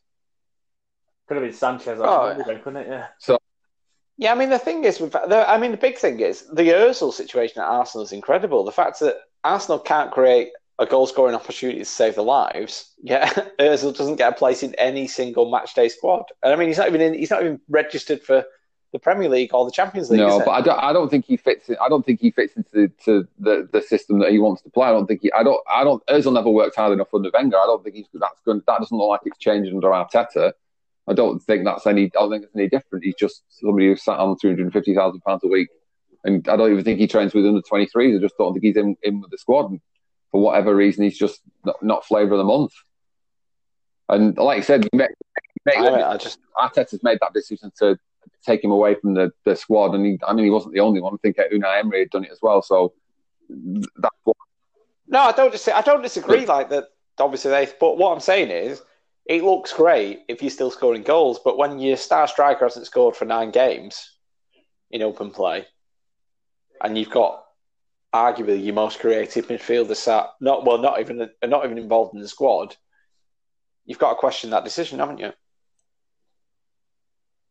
Yeah, I think that's all I'm saying. It's one of the questions that we'll come back to, and probably what did for Emery in the end. And then I don't think Arsenal scored enough goals under Unai Emery. I mean, he won it. I mean, he won the FA Cup last year, and everybody seems to he just seems to be completely forgotten about. And it's one of them things. It's whether they're going to stick with him. If they're going to stick with him, then that's it. They'll give him till the end of the season, and he might turn things around. But unfortunately, I do think they'll stick with it. I don't think he's under any pressure. Who the hell would they bring in to replace him? I'm just getting in early with my we're calling him a fraud. The other thing, while we're on Arsenal, obviously the Raul Jimenez and David Luiz head crash, which happened at the weekend, was horrific. Raul Jimenez got left with a fractured skull. David Luiz played on. What do you make of the concussion rules in the Premier League? Well, I'm very much pro them. I think a sort of temporary substitution while an independent doctor made an assessment would be a very sensible move, I think, for the Premier League. Do you not think this should have come in at the start of the season? Oh, yeah, it probably should have come in 5 years ago. Yeah, I mean, they're incredibly slow on this. I think rugby have been doing it for a long time. But, all you can do is sort of change the situation now. But I think they've been very slow on it. I think the other easy way of doing it, if you have someone that has to go off for a concussion, I think a dead simple way of doing it is just you can make the sub, but that doesn't count in your tally of your quota of 3 subs. So you can still make 3 tactical subs, but the concussion one isn't counted as an actual sub. And then it doesn't take anything away from tactically what would have gone on. It just gives you that extra. I mean, in like muscle injuries and blah blah blah, yeah, that's different. But a clash of heads or that's usually a freak thing that happens. I don't think it's even that hard to implement, is it? It just makes you question. I mean, it goes back to player welfare, which we were saying about Cheeser. Why have they not done it earlier? Why have the Premier League not brought this in earlier, or the FA, or whoever makes up the rules in football? I'm trying to think about when. But yeah. Trying to think, when did it last happen? When was the last quite bad clash of heads? I mean, there's not been one for a while, but I mean, I didn't even know that. I didn't watch the game last night, but how David Luiz managed to play another 10 minutes or however many minutes he played to come back on the pitch after what had happened when one guy broke his skull or fractured his skull or whatever happened against the other guy's head. Then, still to this day, I can't believe that he played on. I tell you what gets me the most is like. Obviously, the picture of Terry Butcher in the England shirt with he's strapped up with blood pouring down his head. That picture's famed and lauded for what a hero Terry Butcher is, isn't it? And then fast forward 20 years, and we've got David Luiz, who's in a similar situation. He's got his head bandaged up and then blood pouring from it. And we're questioning it, but so the thing is, it's not a new thing going on in football. Terry Butcher probably had a concussion when he did that, didn't he? Yeah, but he played on them. But the knowledge of what the long-term impact is better, isn't it? As a society, sort of science has moved on, and we actually know that these things are quite damaging. Yeah, no, I don't disagree with that in terms of, but then at the same time, concussion's not a new thing, is it? It's not something we just found out about in the last 5 years. Concussion's been around for however long. Terry Butcher probably had a concussion, but he carried on. It's just things like this that. Concussions are very dangerous, and that wasn't new 30 years ago. But it just makes how far we've come in terms of knowing the dangers of it. But then you think the time span between the 2 pitches in terms of the two defenders actually looking like that, and we've not actually done that much to actually affect change in terms of player welfare either, have we? I say we as if we've got some kind of decision to make. But in terms of football, the all the better if we did. Yeah. Anyway, Simon Daniel Dubois fought the weekend. Yeah, he fought Daniel Dubois, who's sort of been very highly touted by Frank Warren since he turned pro. He's been sort of always on the undercard of Frank Warren shows, sort of knocking out whoever they've dragged out of a pub. But then this weekend, what you say? Sorry. Who were you backing pre-fight? This weekend he fought Joe Joyce, who was Olympic silver medalist 4 years ago. I thought Dubois was going to knock him out. I thought Joe Joyce has a tendency to just sort of his big thing is that he just carries on forever, but he doesn't have a tendency to sort of stand there and get hit and just want to trade, and like he'll just carry on throwing his jabs and try and hit him, but will just take a shot. And I thought that Dubois would have too much power. And if you just stand there in the way Joe Joyce does, then Dubois would knock him over. As it happens, boxing's all about levels. And it doesn't matter how powerful you are, it doesn't matter how explosive. It happened to Joshua. It even happened to Mike Tyson back in the day. At some point, when these exciting heavyweight boxers come through, they're knocking everyone out. You reach a level where you do throw your best punch, and the other person carries on standing there, and you have to work out what you're going to do next. And Joshua found, sorry, you go. Do you feel Dubois actually threw his best punch during that fight? I think he threw a few. I think he landed a few quite big punches. But do you think, to me, watching it, I'd seen a bit of Dubois, but I'd never really seen Joyce. So I was quite, Joyce is Dubois is going to knock him out. Whereas I watched Claire's dad had seen quite a bit of Joyce and not a lot of Dubois, so he was saying, "Oh no, Joyce is going to win this." And I said, "What's that based on?" He just said, "I don't know what Dubois is like." And I said, "Well, I don't know what Joyce is like." So it's more kind of we've watched people more, and we were just backing the people we watched more. But it's only when I saw they brought up the tail of the tape beforehand, I didn't realise Joyce had such a similar knockout rate to. I didn't realise Joyce was 35. Yeah, no, I thought they were quite young up and comings. The other thing that got me was, to me, Dubois didn't look as. I said, like when you talk about levels, Joshua and always the big top tier ones. Even when they've come up against it, someone's a bit better. You've always thought they're a bit dangerous in terms of they're going to do something. Whereas I never felt like that with Dubois. I mean, round 2, he kind of came out a bit, but then after that, I always felt like he was holding back a little bit. He was a bit shell-shocked by the whole thing, wasn't he? I mean, he's so young that, maybe he'll come again in 4 years. He's young enough that he can have this, he can, take a year to get better, rebuild, and come again in a few years' time. But, yeah, it was a big setback for him. And that eye looked terrible at the end. I remember. What did you think? What did you think on the night when you saw him take a knee? Obviously, not knowing everything you know now about fractured his eye socket and he's got nerve damage. What did you make of it? Well, because I'm a complete wimp, I would never call anyone. I reckon the moment you landed anything on my eye, it started swelling up. I would say, no, I'm not going out to face him again. Does that punch bag not fight back? No, exactly. The punch bag doesn't. The beauty of the punch bag is it doesn't throw him on back. But all the pros were laying into him a bit. I think Carl Frampton after the fight was calling him, saying he was a quitter, and Matthew Macklin on Twitter was laying into him. What do you think, Cheesy?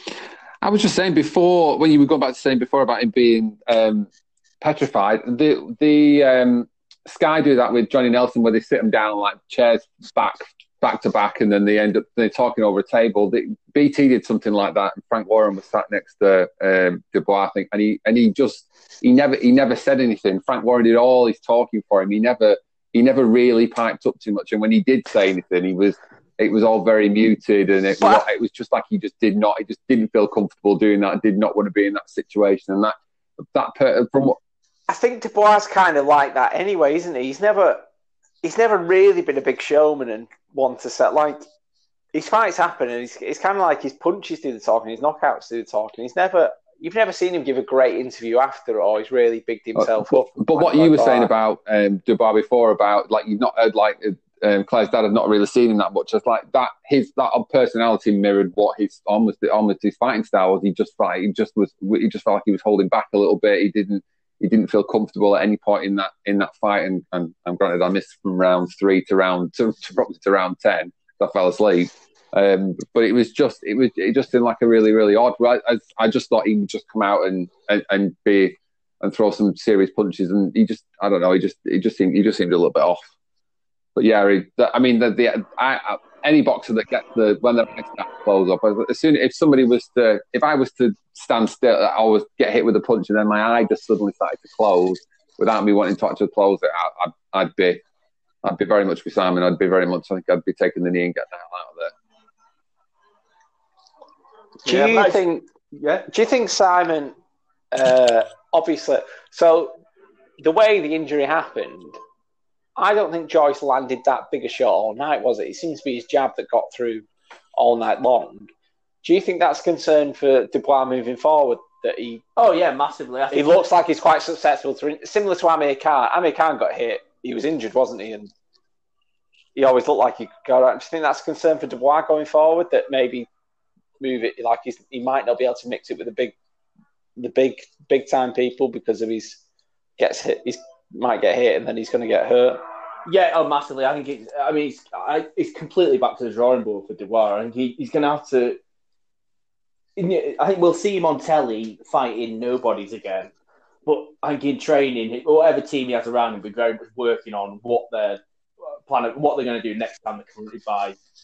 And I think the next time he goes up against a half decent opponent, we'll see he'll have a different system in place. He will have worked out a different way of maybe trying to not get hit. And I don't know what he'll do, but I think it was very exciting. But exciting for Joe Joyce, I guess. Joe Joyce called out Alexander Usyk at the end of the fight. Do you think Usyk would want that fight? Do you think it's of value to Usyk or not? So the thing is, somehow, I'm not 100% sure how it happened, because he not really fought anyone, but Dubois had managed to get to a position where he was the number 2 rank in the WBO's rankings. And so Joyce will be hoping that sometimes if you beat that guy, you just take their ranking. So the WBO have this. The WBO current world champion is Anthony Joshua at heavyweight, but they have this interesting thing, unlike the other sanctioning bodies, that if you're their world champion and you then move up a weight division, they instantly make you the mandatory challenger. Now, Usyk was the cruiserweight WBO world champion. He's obviously now gone up to heavyweight, and so he is mandatory. In theory, he's entitled to have a shot at Anthony Joshua. Now, Joshua's fighting Pulev on 2 weeks. Yeah, and and Pulev, I think, is like the WBC mandatory. So, assuming Joshua wins that, all the talk is that Joshua's going to fight Tyson Fury next year. Now, there's a chance that the WBO might say, no, you have to fight Usyk next April, like before the end of April. And Joshua might say, no, I'm fighting Tyson Fury. It's a massive fight. I've got 2 other world championship belts. I'll vacate the WBO title. I've already put it off for 3 years. Yeah. The money fight is against Tyson Fury. Everyone will know that that's for the legitimate unified heavyweight championship. So he might vacate, in which case, I feel I'm giving a very long story here. It is quite complicated, but basically, if that was to happen, the WBO may well say, right, well, they may say Usyk versus Joyce is for the WBO World Championship, which would be Joyce's number. That's what Joyce is most hoping will happen.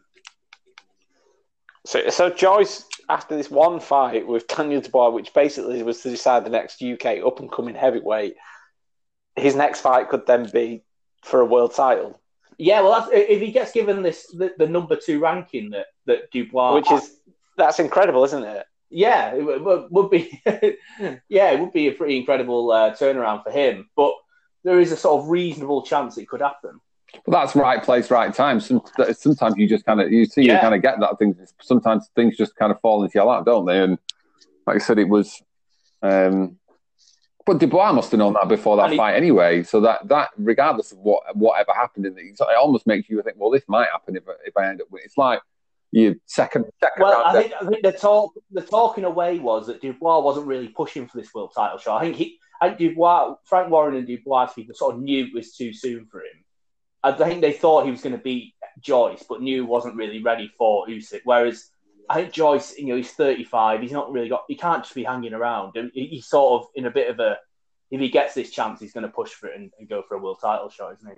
And I suppose, if you were going to put either of them two up against Joshua and say, oh, they may or may not have a chance. If Dubois not got the power to drop Joyce, then maybe has Anthony Joshua got the power to beat Joyce? He'll have never come up against somebody with that power before. But if you're saying that Joyce just stands there and takes it, how much could he stand there and take? Yeah, but this is I don't think Dubois really engineered. I think he had a flurry in round 2 but I don't think he really put consistent pressure on Joyce to see what he's made of. And whereas I think like a Wilder or a Joshua would be able to go maybe put 2 or 3 rounds of consistent pressure on someone. Obviously that's just my opinion, and it's very uneducated, but I just wasn't massive. I don't think any fighter came out particularly smelling of roses, to be honest. I don't think Joe Joyce came out like with any real plaudits. I think he just jabbed his way to the victory, and I think Dubois came. I know he's fractured his eye socket, but I think the fact that happened from just being jabbed, I don't think he came out with any plaudits. I don't think it leaves any fighter's career in. I know you're saying, Simon, that the way things have worked out, he could end up fighting for a title fight, Joe Joyce, but I think that's through more luck than actual ability, if you get what I mean. Yeah, I agree. So, Cheddar, did you watch it? Oh, actually, Simon, did you watch Tyson? No. Too late. Expensive for me.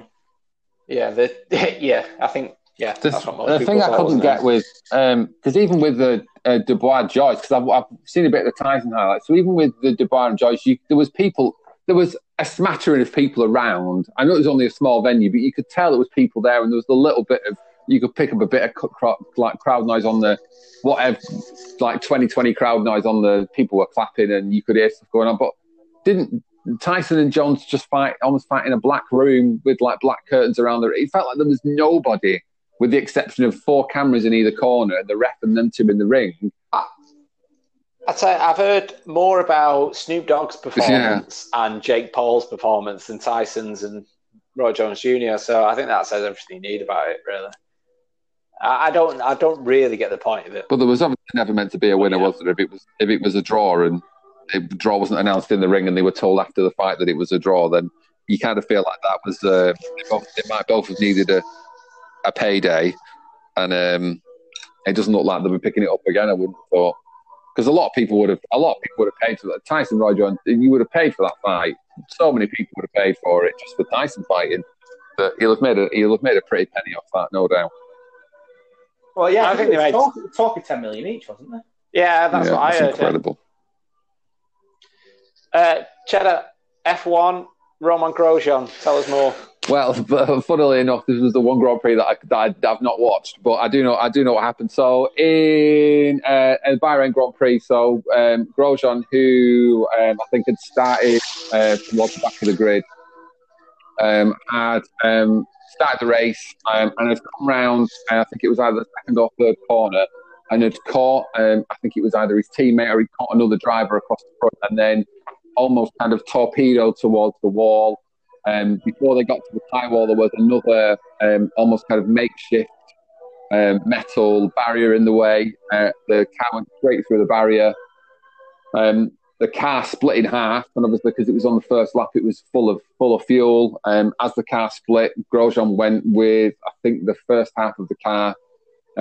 Car split in half. All the fuel ignited. Car was completely engulfed into flames. And somehow Grosjean managed to climb out. and only suffered, I think, small burns to his hands and I think to his face or his hands and to his back. I'm not sure, and was in hospital. But the scenes from just him going off, the car split in half, was just amazing. And what we were talking about, the protocols before with the Premier League and concussion, the halo that was brought in a few years ago, which obviously looks a bit strange on top of the car, but it kind of helped in crashes earlier on. And Grosjean has said that saved his life. So if that hadn't been there, then going through that barrier might have just completely hit him in the face, and we might have been talking about another fatality in F1 rather than somebody who's in hospital with a few burns and to different parts of his body. So extremely scary. I think the safety car driver or one of the track engineers who got there first would pretty much allowed him to get out and kind of got his bearings for him, and Grosjean got out. But yeah, it was. I think with everything that's gone on this weekend in sport, it just shows you how much effort and how much they put their bodies on the line. And we're very fortunate that Grosjean managed to get through. Very scary. Yeah, incredible pictures. I mean, it's weird that you see something so dramatic in F1 these days. Yeah, I mean, it does happen very often. I mean, even the big crashes look quite dramatic, don't they? You think that, I mean, sometimes you look at the track and you think, but actually so much planning goes into where.